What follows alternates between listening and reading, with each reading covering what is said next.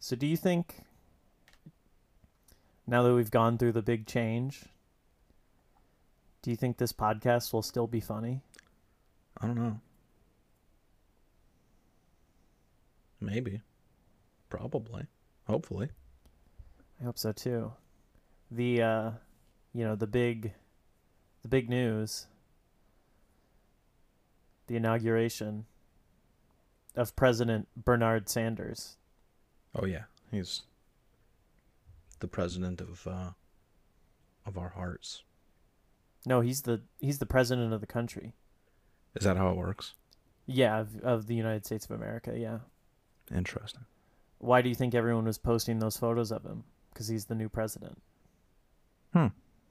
All right. I That mean, makes and sense. here's the thing: we have to hold President Bernie Sanders accountable if we want to have, truly a united states. Yes, that is true. I'm really sick of these Bernie memes, though. Are you? No, not at all. Really? Dude, like, I, I like after by the end of the day, on, I mean, we're recording this on Thursday. By the end of the day on Wednesday, I was thoroughly sick of it. People have made apparel. Someone made a thing where you can insert him into any image on Google Maps. Wow. People are already selling merch. I don't understand. I'd buy a It, TV show or a T-shirt.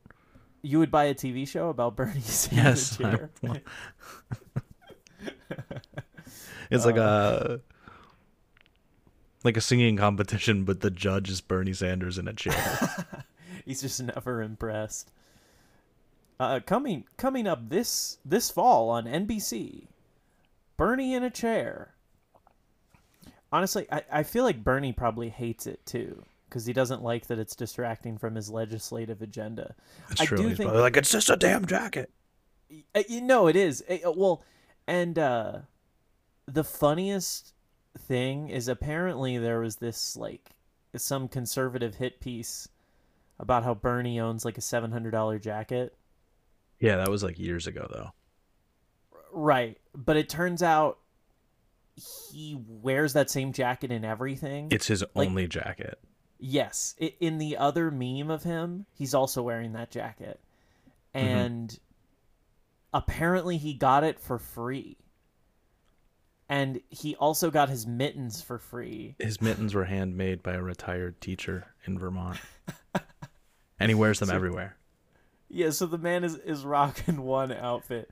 I mean, I get the appeal of the image. I I saw it, I thought, "Oh, that's great." It's like, "Oh, yep, Bernie's just, swinging by the inauguration on the way to do his dry cleaning and, whatever else." But man, does everything need Bernie Sanders inserted into it? Yes. Just every single, in fact, I'm looking at this picture right now that Dick Dastardly sent to us from Joel McHale's book where he's fighting a Chevy Chase attack off. And all I can see is Bernie Sanders now. It's like when you stare at something too long and then it's kind of burned into your eyes. Has there been like a picture of Biden in the Oval Office signing things with Bernie sitting next to him? No. I Do you think Bernie's been to the Oval Office? We're gonna have to make a pause real quick while I make that. Oh, you mean Like I thought you meant a inserted real into him photo. signing I the have to executive orders. think I have to think there's already one of those. There's already Troy and Abed and Bernie in the morning. There's already Bernie at the study room table. There's like Bernie in every single movie. I I certainly hope there's Bernie in Weekend at Bernie's already.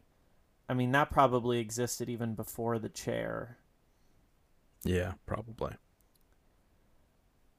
But another take of it is just like if you go to Vermont, that's probably what every single coffee shop is like. It's just filled with dudes that look exactly like that.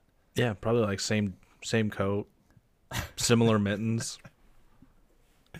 Like, yeah, we all think Bernie's so great, but it's actually just everyone in Vermont is exactly like that. I hope so. I might have to move to Vermont. But yeah, President Bernie Sanders. Can you hit me with that theme song button? Bloop.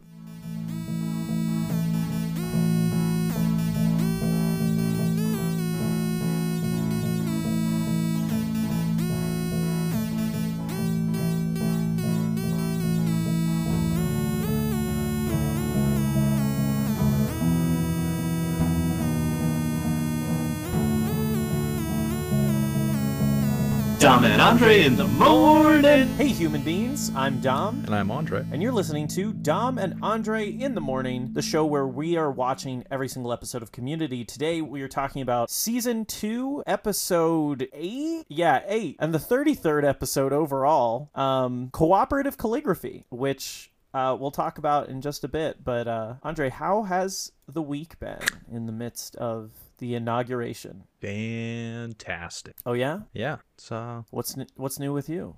what's new? Well, Yeah. had to go back into my office, so that's not great, but Oh, yeah, the old, gosh, I don't think we've made a joke about what you do exactly. yeah, that's okay. In fact, we've probably honestly just straight up said it before, but Probably. But probably yeah, in regards to toilet paper. My first thought was the foundry. I was going to say you were in the foundry. the foundry, Yeah, the foundry office. I believe it's just the toilet paper factory. That's a pretty good one. Yeah, well, that sounds pretty great. I mean, where are the toilet paper factory workers on, where are they in the vaccine line? Probably after the other people. Probably like a nice, phase 3C or something, Yeah. Yeah, well, that's great. And then, there was the inauguration, that was good. That was nice to see. The meme event of the year. Mm-hmm. Yeah, it's good to see it. And Mr. Pierce Hawthorne flew off into the sunset, playing "My Way" by Frank Sinatra. The video of the plane taking off to the last beat of "My Way."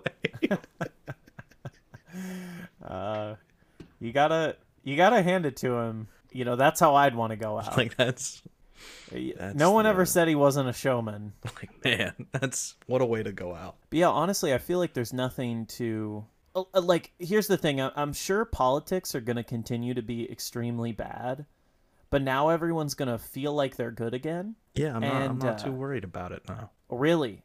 No. See, okay, yeah. No, I mean, I feel like it's just we're not going to be getting like spoon-fed bad news as much, but there's still going to be a lot of bad news, I'll probably only doom scroll for like 2 or 3 hours a day now instead of 7 or 8. That's good. But yeah, I mean, it's just like I don't think we're going to do another insurrection or another, and there's not just going to be I mean, maybe this is good, maybe because comedy sucked the last 4 years.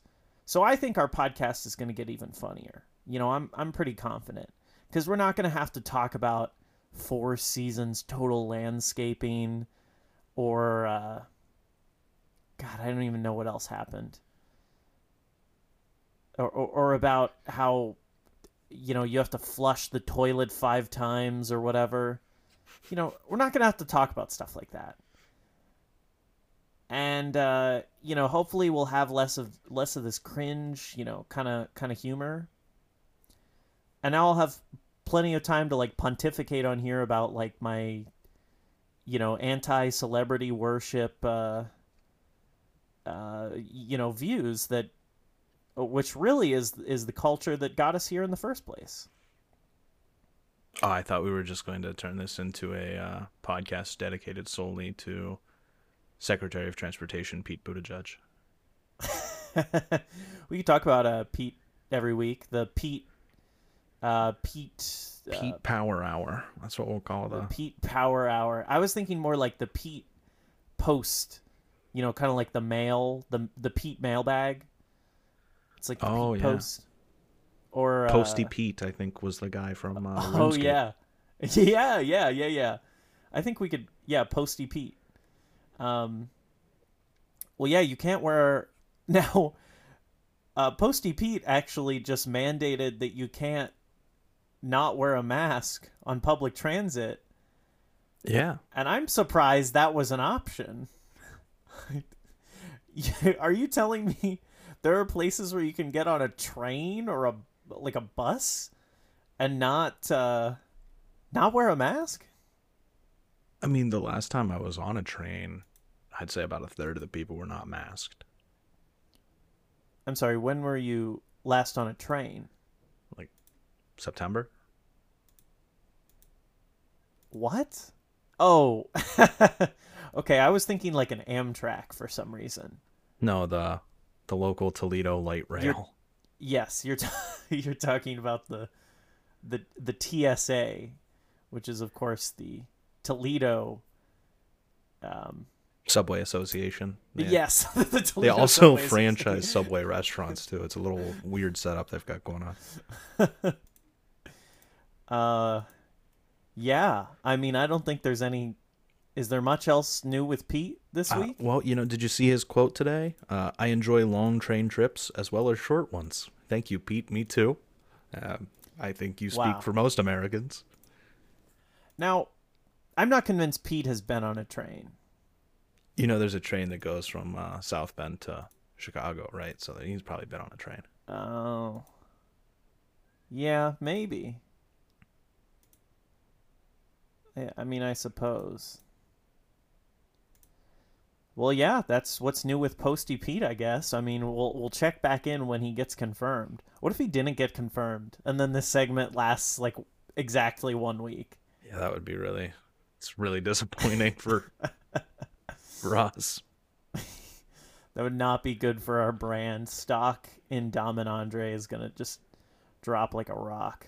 Oh, Buttigieg eyes more mask restrictions on all modes of transportation. He's going to require you to wear a mask every time you go swimming in the local oil pipeline. How dare they? This is an infringement of my rights. It is. We've been going swimming in the oil pipeline for years, and there was never any problem with it till these liberals took over, and suddenly we can't do this time-honored tradition. Can't go for a nice dip in the oil well. No. And if you do go for a dip in the oil well, you'll be oil unwell. Do you want to talk about the episode? Yeah, let's do it. Yeah. Okay, so today we are talking about Cooperative Calligraphy, which is in fact the 8th episode in season 2, the 33rd episode overall. We're 30% of the way through the show. So originally aired on November 11th, 2010. Was that Veterans Day? We got to honor all troops. Yes. Production code 208, directed by Joe Russo and written by Megan Gantz, which may be her first writing credit. This is a particularly not well-maintained Wikipedia page. Yes, I might have to edit this into the Wikipedia page, but I won't do it right now. This is Megan Gantz's first writing credit, who also went on to write Mythic Quest, and a bunch of other community episodes. So, Andre, do you remember Cooperative Calligraphy? I do not. No idea. Also, you're no longer sharing your screen. Yeah, I've been trying to fix that discreetly. Well, and I fixed it. Knows. Oh, well, you're the one who said it. Well, it was your fault. Did it just go away again? No. Okay, so IMDb, let's see, it's got a score of 9.1 out of 10. That's on 3,700 really ratings. I think that is really high. Is there like a ranking for like best TV episodes ever? It's got the second to last Breaking Bad episode's number 1, I think. Okay, so the answer is yes. Oh my god, it was. Yeah. Ozymandias. Nice. Or is that the Yeah, third to that's got last? a perfect 10. Yeah, And that's that's and that's incredible. direct. With 127,000 people, I Yeah. don't know how that works, So but does that mean no one's ever not given it 10? I mean, I would That assume it's can't like be. the median or something. It's got to have some tolerance for. Oh wow. Is this one of the new Star Wars Clone Wars? Oh yeah, one of the new Star Wars Clone Wars episodes is fourth. This just came out. What I'm learning is I should watch Star Wars and Attack on Titan. Yeah. Wow, a lot of Star Wars episodes are up here. Um wow. Yeah, so apparently a 9.1 is not that good cuz now I feel like anime's got to just win here by like sheer. Oh, there is a Dan Harmon appearance in the top 50. It's a Rick and Morty episode. Now, I don't feel like BoJack Horseman deserves to be in this mix. Wait, was that like the finale of BoJack Horseman? This Free Churro is, I think, the one where his mom dies, and it's like the whole thing is literally just a eulogy. Sick spoiler, man. Oh, yeah. Sorry. You got Suits in here? I just want to see if there's any community episodes, like, even that rank in the. Oh. Oh, well, yeah, I guess I should have known that. Number 63. Modern Warfare, too. Number 63 is Remedial Chaos Theory. 65 is Modern Warfare. That's really surprising, actually. I'm kind of surprised that Modern Warfare ranks that high and none of the other ones do. Oh, yeah, and 121 is Paintball, or Paintball number 2. Okay, so anyways, I think the moral of the story here is you have to go down pretty far. I'm sure 9.1 is good percentile wise, but it is it's not the best. Um. So are you ready to watch the episode? I'm ready. I'm ready. Thank you, SpongeBob. You know, you can use an ad blocker to block the ads on Hulu. Fun fact. I don't think you can do that. I'm not going to junk up my computer with ad blocker. All right, so in the first scene of the episode, we have the study group all gathered to work on a paper mache project for anthropology class. When the dean does a drive-by deaning and lets them know that there's a puppy parade going out on the quad, which honestly seems like a somewhat realistic, wacky thing that would be happening at college. Pierce's legs are still broken. He's gotten a very sophisticated blow in a tube wheelchair, which I've always been very curious if this is a real thing, but I imagine it's not.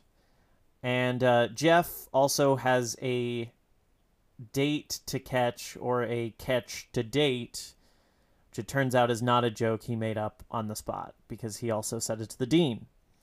And then Annie can't find her pen, and this starts the main conceit of the episode, which is that she kind of loses her shit and is basically done being the nice, little young Annie, and says that nobody is going to leave and go to the puppy parade until she finds her pen. What did you think of this scene? Yeah, the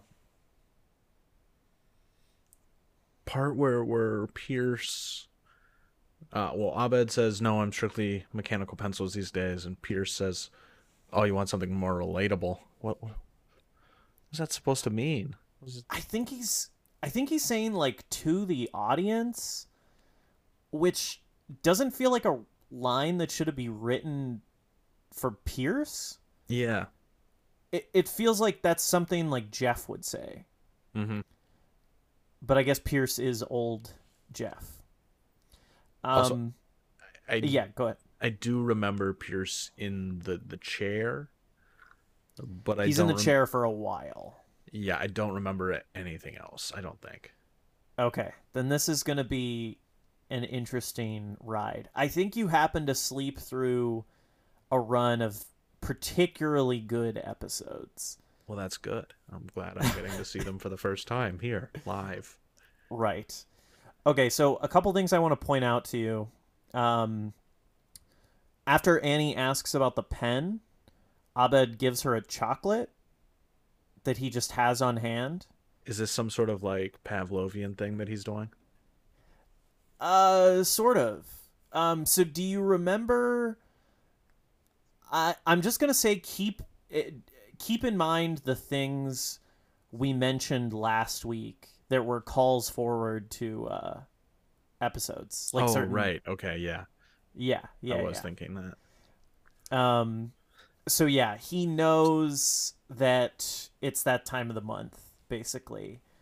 Um, and so that's a little bit of a spoiler, but we already talked about that. Um, and then I think those are the main little things. Except Troy is just like really, especially like spacey in this scene, and I don't know why he wants to lick a puppy. Yeah. No. I guess it's one of those things where it's like it's so cute that you want to like pinch its cheeks and like I don't know. True. I hope Yeah. he doesn't lick dogs. So I realized we don't really have a good plan for how to handle an episode like Yeah, this. we were going, and then we were still going, and we were going some more. Well, 6 minutes later. I just wasn't quite sure where to stop. I mean, what makes this so interesting is how, Abed's making all these jokes about how they're doing a bottle episode, but all the dialogue is just so snappy and constant. There feels like no natural place to stop other than the commercial breaks. So I think we just kind of have to take this pretty much line by line and see what sticks out here. Because obviously the overarching plot is just that they are trying to figure out who took the pen. And basically the blame just shifts from person to person. So let's just try to talk about some of the lines in here that are interesting. Um, and the only other thing I want to point out before we do that is how interesting the camera work in this uh, in this episode actually is, because they have to get really creative with it since every scene is in the study room. The camera actually switches a lot, and there's more close-ups than I remember in any other episode. Normally you just see the basically static shot of Jeff, and then each side of the table, basically Pearson, Troy, Shirley and Annie, Britta and Abed, and Jeff, and then occasionally like an angle to the dean walking in or something else. But this is like really chaotic. The camera moves a lot. Sometimes it's like kind of in motion as the shot changes, and the shot is changing every few seconds to these really tight shots of everyone, and so it like evokes that like sense of chaos. So okay, so Annie establishes up front that she is certain that the pen was not taken accidentally. Troy finds out that he often loses things by eating it, and Annie isn't happy about that.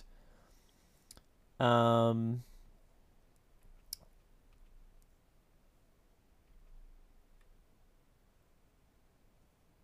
and then Abed starts saying that it feels like a bottle episode. And see, this goes back to, then Pierce responds, going back to the first scene, how we were saying it didn't feel like a Pierce quote, because then he says again with the TV crap, and did you take out Annie's pen to make life feel more like Benny Hill? Which, what actually is Benny Hill? It's just like an old British show, right? It's where Um, that music comes from. yeah, but I don't know what it. Benny Hill. Oh, he was a person. The Benny Hill Show. Anyways, I guess the point is that, apparently it's sexist. Oh no. But yeah, so typical, like, old Pierce quote. Um, And then actually, so Abed does directly respond to Pierce, which I think is unusual because I think it's like notable how little they really talk. And he points out that he hates bottle episodes. Um, and he might as well sit with a bucket on my head. Uh, so I mean, which is kind of pointing out, this is like what's so interesting about this episode is like bottle episodes are normally done by networks to save money, um, and are generally just very static. It's just lots of talking. It's basically a filler episode normally, but this manages to be so like unique and so snappy. Um, and so, but after that, we get to Britta essentially becoming the suspect, and she launches into this whole tirade about the Constitution and her civil liberties and how the Patriot Act cuts both ways, which Jeff points out is not true. But this is the first place I kind of want to delve in, is Britta so far left that she's actually somehow like right again? No, I think she's just, lib left. Yeah. Well, yeah, I mean, I feel like at the time Britta was supposed to seem very radical, but like looking back, like a lot of times she has really bad takes. And also, like, it's especially timely because there was all this talk about how, like, Trump getting banned from Twitter was, like, 1984, which obviously it's not. And here, she evokes 1984, which I feel like is, like, literally a buzzword for people who, like, think their rights are getting, like, invaded upon when really, like, 1984 is, like, so extreme that it's definitely nothing like 1984. And also, everyone knows we're in Brave New World, not 1984. Oh God, are you right? Are you serious? What? Was that a serious take? Because Yeah, I mean, maybe. it's a very serious take. Oh, I don't know if I want to think about that. So, and also, I think the 1984 reference also kind of calls forward to a later Britta plotline, but I think we'll get there when we get there. And yeah, but this is what I mean about how I think Britta is so far right. Is then Annie says that she invoked the Freedom of Information Act to request photocopies of her notes, which I guess like FOIA is like a lefty thing, but I don't know. I think it's just like another example of Britta being like sort of confused about something and just like saying things that she doesn't know what they mean. Yeah, it's possible. Like her takes aren't that elevated above like Troy thinking that you can find thoughts in your butt. Yeah, Which wouldn't that be crazy? it would. Certainly would. So they get Britta to dump out her bag, and she says the gross business of martial law is her used Q-tip. But yeah, seriously, I think what's giving me like right vibes is all of like the rhetoric. She's like, "This is groupthink. This is groupthink." Like, and welcome to the machine, because this used to be like leftist rhetoric, but I feel like it's totally gotten co-opted. Yeah. This is groupthink, they all say simultaneously. Yeah, exactly. Like it's like 1984 is really making like a predictive take on like big tech, or not even like big tech, but like the use of tech by the government specifically. Yeah. But instead they use it for like, this is groupthink. Everyone's wearing a mask to help people. Like literally like talking about how it's 1984 and saying welcome to the machine is literally like the rhetoric surrounding like opposing like mask mandates. Mm-hmm. Okay, and then they're interrupted by the dean coming on the PA and says the puppy parade is starting. And I don't know why a puppy parade would be pointless to go to halfway through. I guess maybe all the puppies are tired. I don't think puppies can parade that far. But Troy points that out. Abed resigns himself to that it is, in fact, a bottle episode. Oh, that's right. And they also find the condoms in Britta's purse, which Jeff sort of pokes fun at, says, big weekend? She says, I can't complain, as they stare directly at each other. And then Britta calls Shirley a mother hen, and Shirley says they're around the same age. And I think Britta's quip is also very good. The sure, unless time is linear. She says, Shirley says, I'll make your ass linear back. Pierce makes a racist comment. Jeff quips back that it's not 1856. Troy thinks that it could be a ghost who took the pen because of this comment. And then they start suspecting that it's in Pierce's cast, and he doesn't know what's going on because he's reading his painkiller bottle as octopus loss. Wow. I mean, just like really a lot happens here. I think you know what this is when Jeff says you know what this is, and Abed's like, yep. And it's like he's about to say it's a bottle episode. Oh, yeah. Yeah, because Jeff sort of... also, the thing that Annie says that starts Jeff's whole thing bringing it together is, Jeff, you're in charge. And nobody even like, questions that. They're like, yep, Jeff is in charge. He should handle this. But then they all start suspecting that Jeff took the pen. And Jeff is trying to get people to come forward, and Pierce calls him out. And so eventually they decide that they need to do a lockdown, another timely comment. Oh, my. And he calls his date Gwennifer and says that he can't make it. So I think I covered all the big points, hopefully not too granular. Maybe we'll try to stop at some points in the next scene. What did you think of this scene?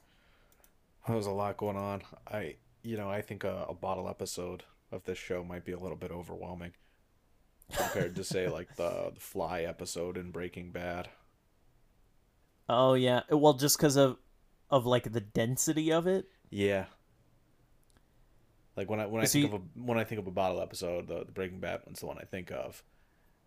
And yeah. There's not really a lot going on. Well, there's a lot going on metaphorically. Well, yeah, but not like actually. Yeah. Well, it's just a lot to follow here. I mean, even just putting all 7 characters on top of each other is like just a ton going on. Like, it seems like there were more lines in this first scene of this episode than there were in some episodes, like total. Yeah. I mean, I'm skipping over. I'm trying to cover like some of my favorite parts of this, but there really are just so many lines. I mean, I didn't even mention that she uses Guantanamo as a verb. But again, I feel like I should like start evoking this like over the top like reactionary rhetoric like in my everyday life. Oh yeah. If anyone like tries to minorly inconvenience me, I should start like talking about my civil liberties and the Patriot Act and Guantanamo. Do you not carry a pocket constitution? Oh, I absolutely should. Yeah. Maybe I'll put it over my heart so it'll like protect me in case. I was about to say that. Yeah. Yeah. Yeah, anything else you'd like to add about this scene? No, I mean, a lot going on. I'm excited to see what happens. I think Leonard took the pen somehow, but we'll see. Yeah, so do you have any serious guesses as to where the pen is? No, but I think I do. No, I think now that I've watched it, I know what you're happens remembering at the end, but the actual ending, which means that I probably watched this like while I was working. Yeah. And didn't pay attention to the middle part, but paid attention to the beginning and the end. Gotcha. But I still hope it's Leonard. So I think we'll try to boldly stop it in the middle of the scene. All right. Where we're up to the point where they're starting to suspect Shirley when she won't open her bag. But before that, They're inspecting everyone else's bag, uh, and just dumping out all of the stuff and trying to see if the pen is there. Um, and I think there's an interesting callback here to the end of contemporary American poultry, which is, they're. It's interesting that they're kind of. It's such a subtle reference because if you were just watching this as a one-off episode of the show, you'd be like, oh, these are probably random things. Like, he shredded my backpack, he freed my pet monkey. But they're calling back to this. And so it's interesting that they see this as when they corrupted Abed, when Abed was really trying to uncorrupt them. Yeah. I really like that Jeff says he wouldn't wear a bag because it would deprive the world of seeing part of his chest. And they just go with that, yeah. Yeah, nobody questions that. Also, there's like a weird dynamic between Jeff and Annie at the beginning where she's like, why are you taking that tone with me? Like, it's very, I don't know, just very like playing house, like husband-wife to me. Abed is kind of poking fun at the format where he's like, we hug and cry and then we're done. And then they find the menstrual chart notebook, which we've already alluded to here. And they all play this really well. Like Gillian and Allison and Yvette, like all, I think play this scene really well. Like it feels like genuine outrage and shock. And it's like really heavy in a way. And then it's like kind of disparate because Abed has no idea how to deal with it. He can't even like understand the reaction. He does have like a rational explanation, but he can't like he's only able to comfort them in like a very programmed way. He just goes through his routine. He offers chocolate, he offers a tissue. And Pierce is very impressed, which Jeff kind of looks on in some sort of, disgust. Which I feel like Pierce in this is interesting because he's kind of removed from it. He's like kind of goofy, but kind of also becoming like more and more evil, I think.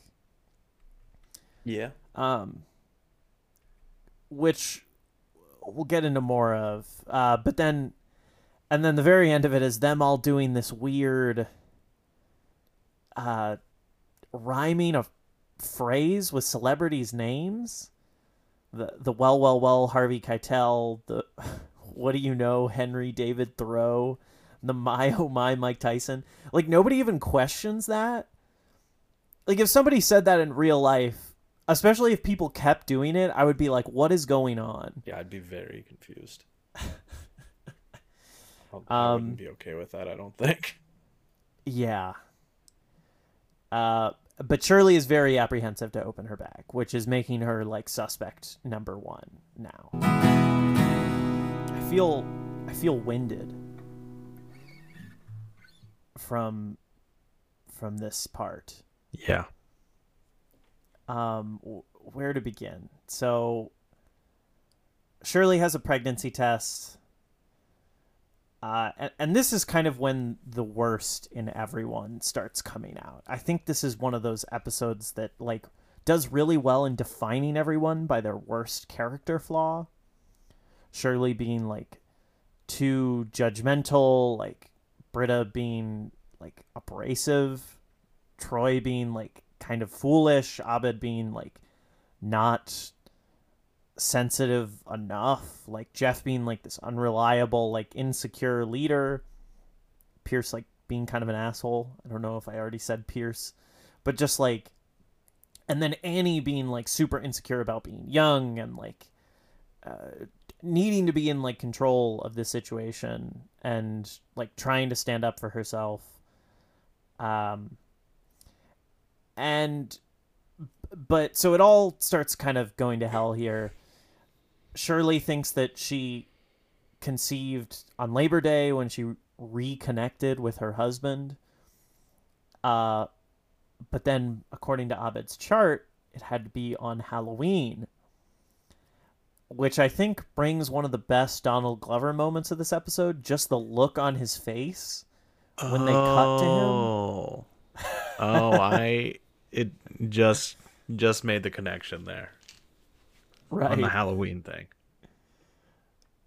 So, right, because the only person that knows, including Shirley, the only person that, or I mean, even Shirley doesn't know. So the only person that knows that the father, in fact, would have to be Chang Oh. is Troy.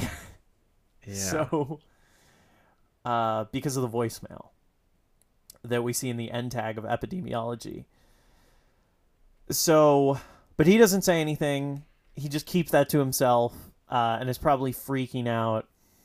And, Shirley and Britta are fighting because Shirley was judging Britta for having condoms, but then she's sleeping with her cheating ex-husband, or still technically husband, I guess. And also, I should mention, I guess they got Shirley's purse by Pierce like faking a clot. Yeah. And then he also blocks her from leaving. That was fantastic work by Pierce. That's why they keep Yeah, him around. yeah, it's because of the wheelchair. But yeah, I mean, I really think this is the beginning of a much. Actually, I think it starts in the last episode probably, because Pierce has just been kind of a goof for the earlier episodes of the season mostly, and there's even like some kind of endearing moments for him, like with the hipsters and whatnot. But I think last episode and this episode, Pierce's character starts to like get this kind of dark cloud over him that like leads us to the Dungeons and Dragons episode. Okay. And you have to think that's like, reflexive of how Chevy Chase was acting in real life. And so then after Pierce blocks Shirley from leaving, Jeff starts absolutely losing his shit, upturning everything. And Troy starts helping him again as what I think is like Jeff is like his mentor. And then this is the part that like makes me like tense up, is when Annie says it's just a pen and everyone like turns to her. Yeah. And the way Jeff yells at her is like intense in like a way that is so believable, but would be like completely like unacceptable and horrible in real life. Mm-hmm. And then Annie starts losing her shit because she's like, let's all strip down and like until we find it. And then Abed says, wait, guys, stop. And you like think he's gonna be like, no, that's ridiculous, let's just forget this. But then he says they should actually cover up in separate genders and search each other naked. Mm-hmm. But I do like when when Annie like takes her like shirt off and Troy like totally freezes up and says like, what is happening and how can I help? I think that is one of the best delivered lines in this episode. That it was a good line, yeah. I mean, everyone just like brings their A game here. I mean, even Chevy Chase, I really have to give him like huge props in this episode. The like the nice try Stephen Fry seems like so genuine, and like Pierce is like actually invested, even though it's like a silly line meant to like set up Britta not being able to think of a name. But yeah, I mean, it's really carried. Like you couldn't give this script to just like any 7 people. No. Anything you want to add here? Yeah. I think you covered all the big parts in this one. All right. All right. So they're all behind the tables there. They shake. No pen falls out. So the last place left to look is they all look to Pierce, who's inside of his cast. Uh, they go through every pair of scissors in the. Oh, there is before that. Uh, the exchange between Jeff and Britta, right? Mm-hmm. Yeah. About Jeff's organic soy cotton blend underwear. Right. Well, what do you make of that? I don't know, man. I think it's pretty clear what they're trying to say there. Which is what? I think there's something going on between Jeff and Britta. Seems to be Yeah, happening since it the paintball seems game, right? yeah, it seems pretty obvious like to me looking back. It obviously like comes out explicitly later, but it like I don't know, with that knowledge in mind, it like seems hard to miss now. Mm-hmm. Especially the fact that they give Abed like a specific line about it. Yeah. Um but man, this is truly dark. I I think this is very like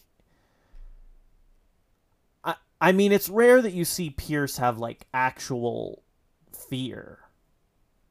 And the look of kind of like sadness like on Jeff's face, like sadness with like kind of judgment like on his face about scratching his legs with Slim Jims is just and then Shirley just being mean to Britta and Annie out of nowhere. And then they still don't find the pen. Yeah. Only to hear that everyone's holding puppies outside. Mm-hmm. Um, it's just, I mean, it's sad. I mean, you feel sad, like lingering on that shot of them all just slumped, like having no idea what to do. And also, man, Danny Pudi and Donald Glover are both built like more so than Joel McHale at this point. Yeah. It kind of I feel like they try to make Abed look real lanky, but Abed's like secretly working out. Yeah. All right. In the last scene of the episode, they all sort of sit on the floor defeated and essentially in the end decide that it had to be a ghost that took the pen. Ultimately, basically because they just don't want to believe that any of them would be this horrible to cause all this pain within the group just so they could have a pen. And, I think we talked about before how shocking it is how much distance actually goes between each, like, quote-unquote winger speech. But I think this might be actually the first use of the term in the show. And I think probably only the third or fourth time he's really given like a speech like this that brings the whole group back together. Mm-hmm. Yeah. There's like the pilot and then honestly, in terms of one that's like specifically to the group, I don't think there really is one where it's like this, here we go, like this is going to wrap it all up.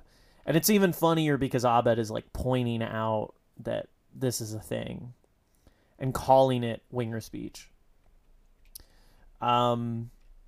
And then really though, Troy is kind of like the protege here. It's kind of like a similar moment to the KFC episode where like he's nodding to Troy to like, you have this special skill that can wrap this up, which is just having enough of an imagination to think about why a ghost would want a pen. Which I think it's funny that that's what convinces everyone. And then they all basically just walk out of there triumphantly. And then the dean walks by because they did not clean up the room. He seems very shocked, but seems more worried that Abed called him non-miraculous. Yeah.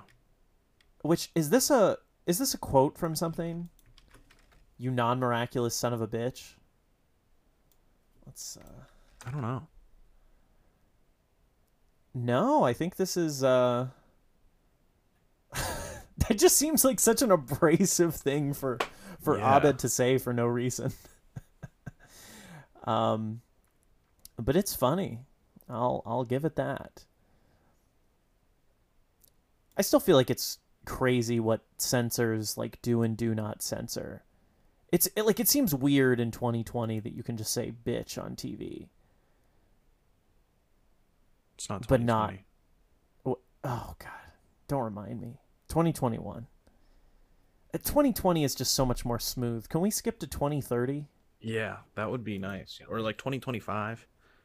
Let's do the thing like that, like phone companies and like OSs do now, where it's like Windows 8, Windows 10, or like And then it just Samsung stayed on Galaxy. Windows 10. Like we'll just stay in 2020.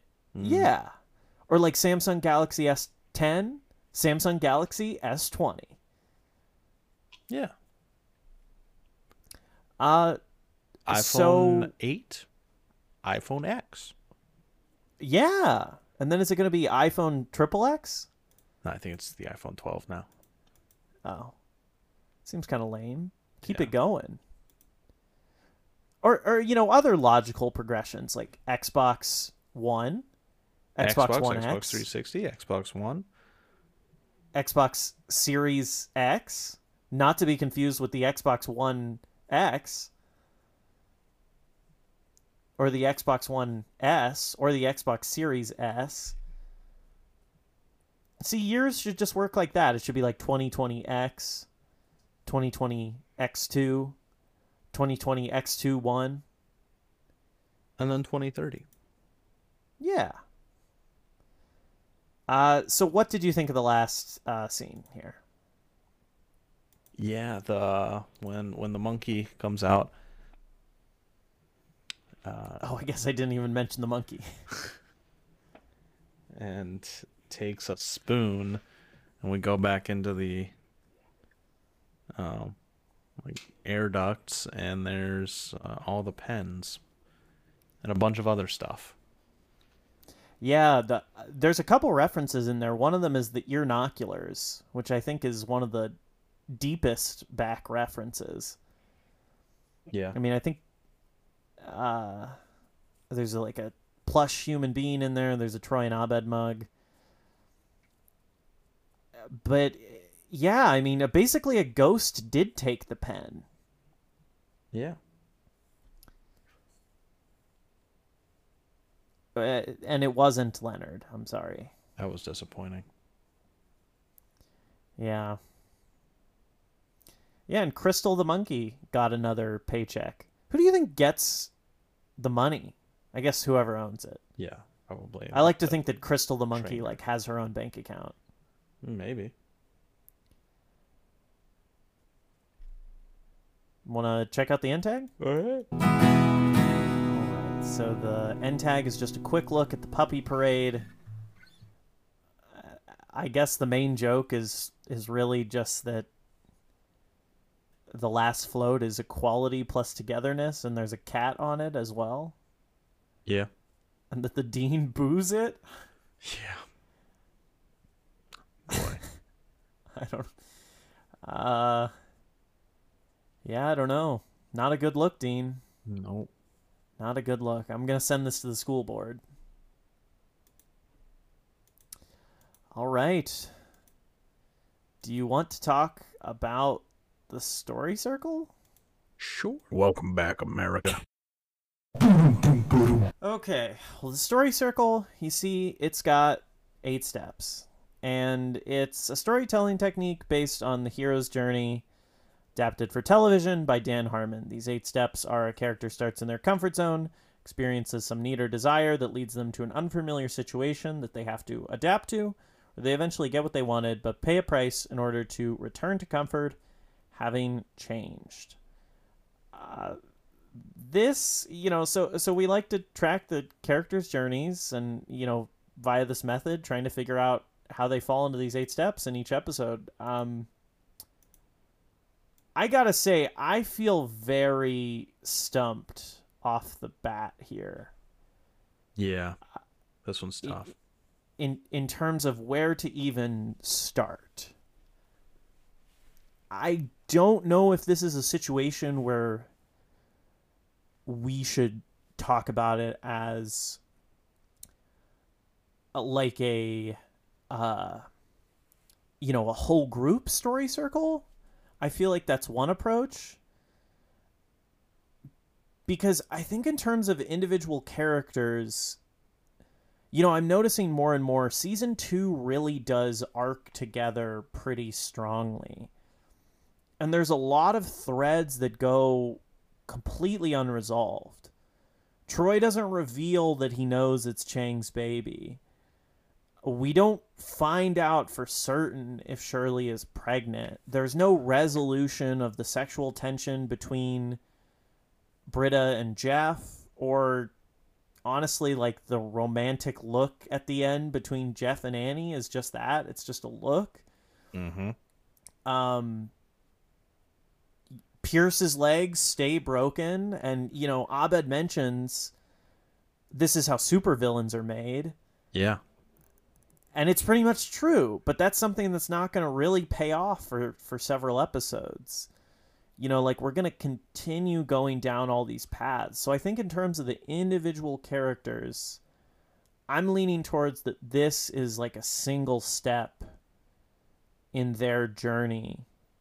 Mm-hmm. Rather than, yeah, like it's like a single part of the circle rather than, kind of the resolution.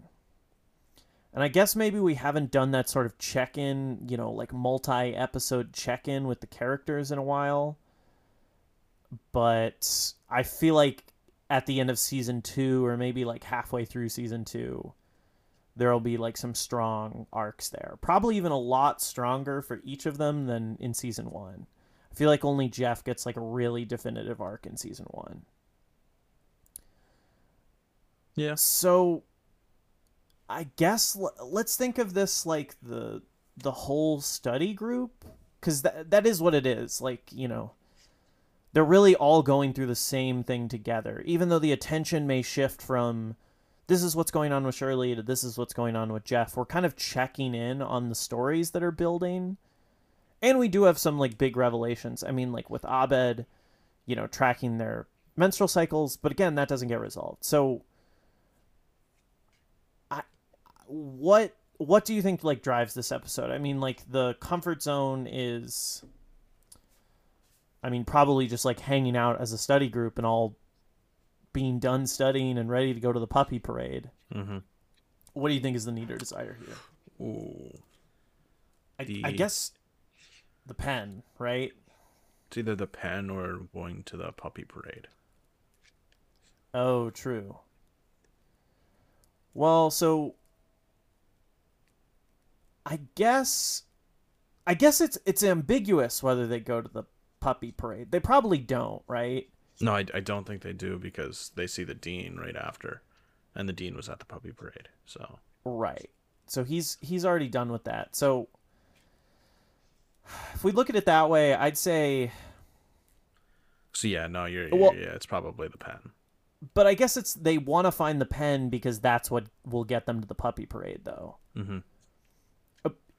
I think it shifts over time. It starts as they want to find the pen so they can go to the puppy parade, but then they become so consumed by it that it's now we need to find the pen so that we can confirm that we are not insane, basically. So yeah, I think this puts them in the unfamiliar situation with where they're far more at odds with each other than normal. Like, we've had like relative stability in the study group where we've gone from them kind of being these like misfits that are all kind of doing their own thing to then they're, solidly a group for a lot of these episodes. I mean, like, even in an episode like epidemiology, like they're really just like hanging out together. I mean, if we go through like the other first episodes of season 2, I mean, accounting for lawyers is basically all about them being a group and staying a group. Um, Basic rocket science is like a full group episode. Uh, Aerodynamics of gender, I think, is like basically about, hanging out. Anthropology 101, they're only in anthropology because they decided to as a group at the end of season 1. So this has been like such an established paradigm to where now this conflict within the group is like abnormal. So I think that's the unfamiliar situation here. And then how do you think they adapt? I guess they all kind of turn on each other there. I don't know if that's adapting. That's Yeah, I think that's the adaptation. Or like they search the bags, they strip.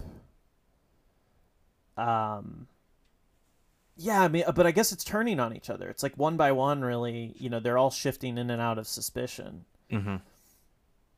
Um, and but I think really at the end of the day, this is a situation where they don't really get what they originally wanted, but I feel like they find what they really wanted, which is stability within the group.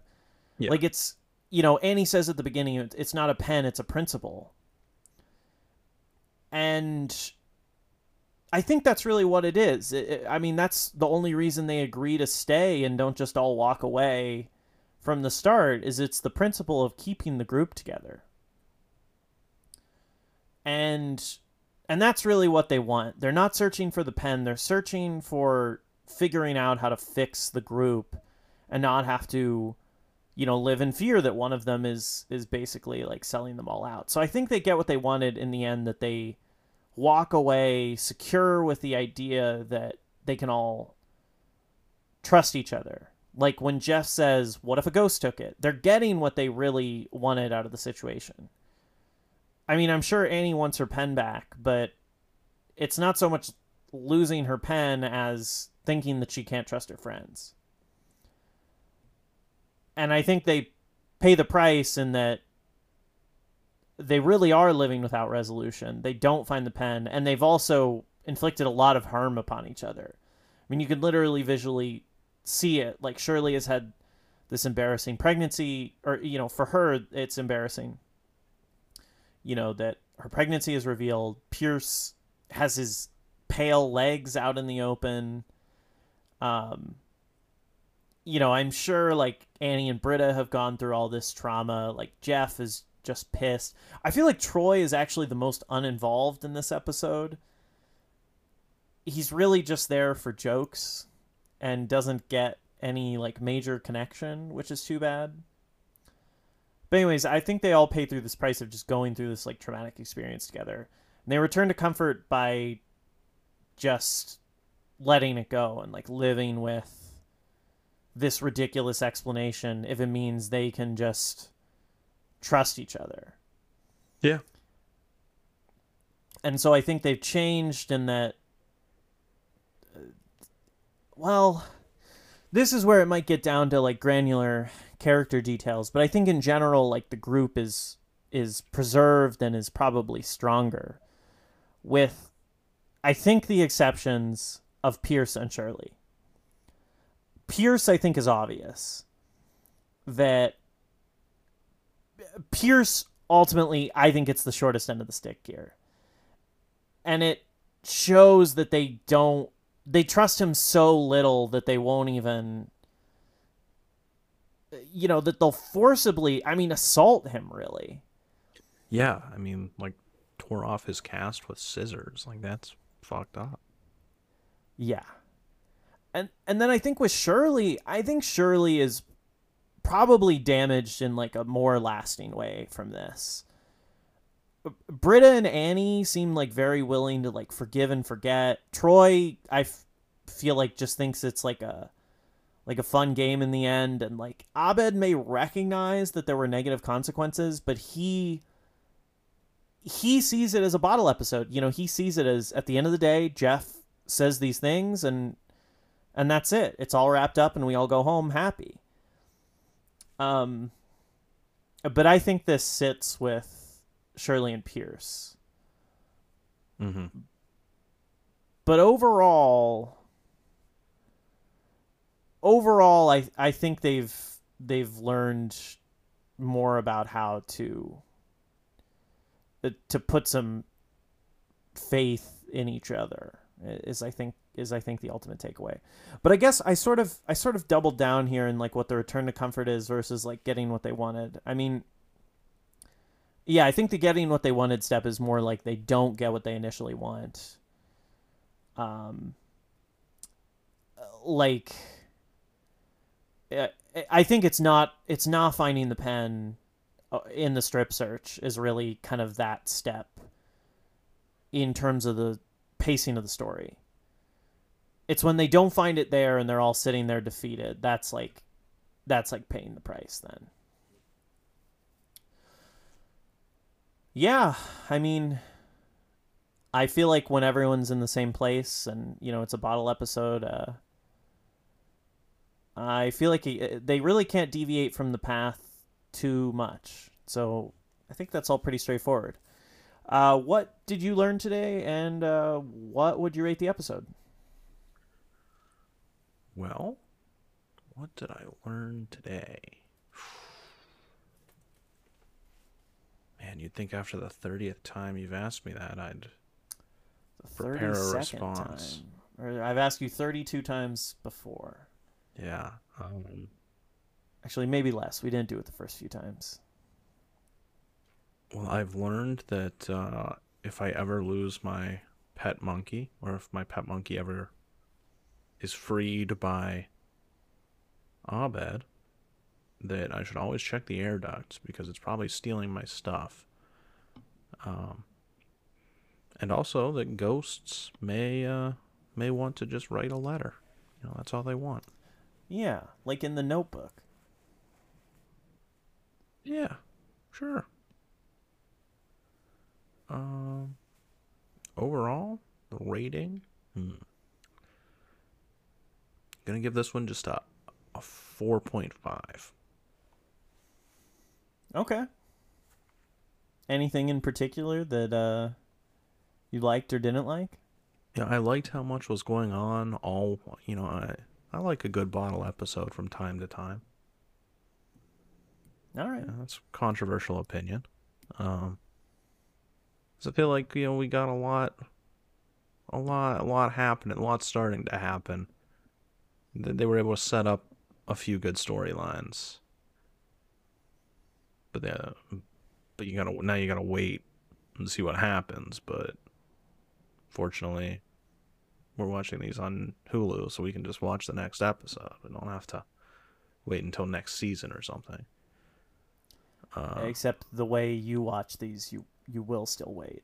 Yeah, that's a good point. But yeah, 4.5 is Okay. I Okay. think that's a good place. Yeah.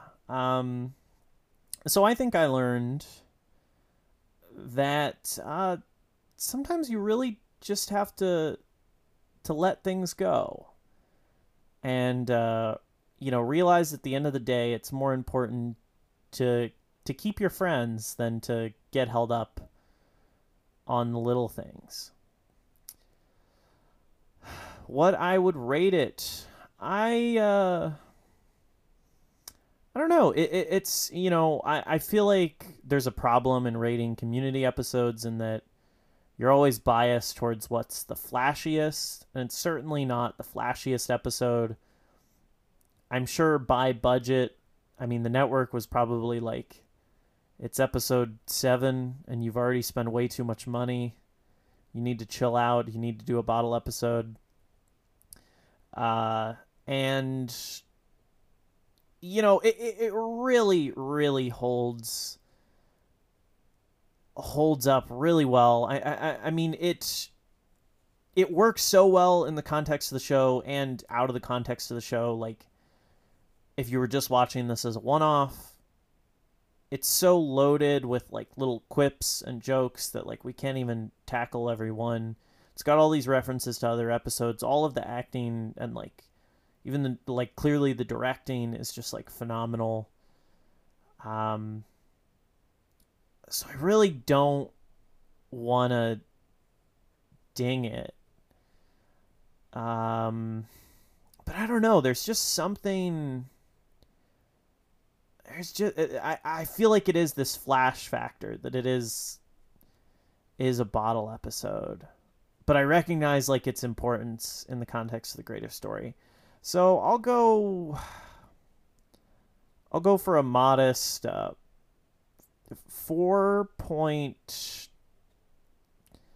4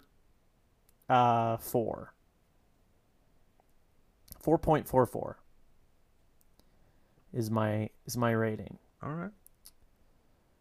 Well, I think that's the end of the episode. All right.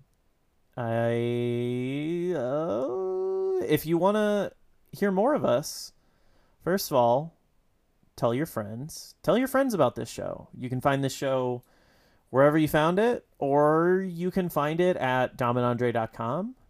You can find it on anchor.fm/dominandre. You can find our extra bonus content and access to our Discord at patreon.com/dominandrepod. And we're on pretty much all podcast platforms. So please share the love, join the Friends of Fievel, and most of all, if you want to help us out, go to Apple Podcasts, give us a rating, give us a review, give us 5 stars, hopefully. Leave us a nice review, and the offer's still on the table that I will rate your business on Google reviews if you rate the podcast. And always keep up with us on social media: Twitter, Dominandre Pod, Instagram, Dominandre Podcast. With that, I'm Dom. And I'm Andre. And this is Dominandre in the morning. See you next week. Goodbye.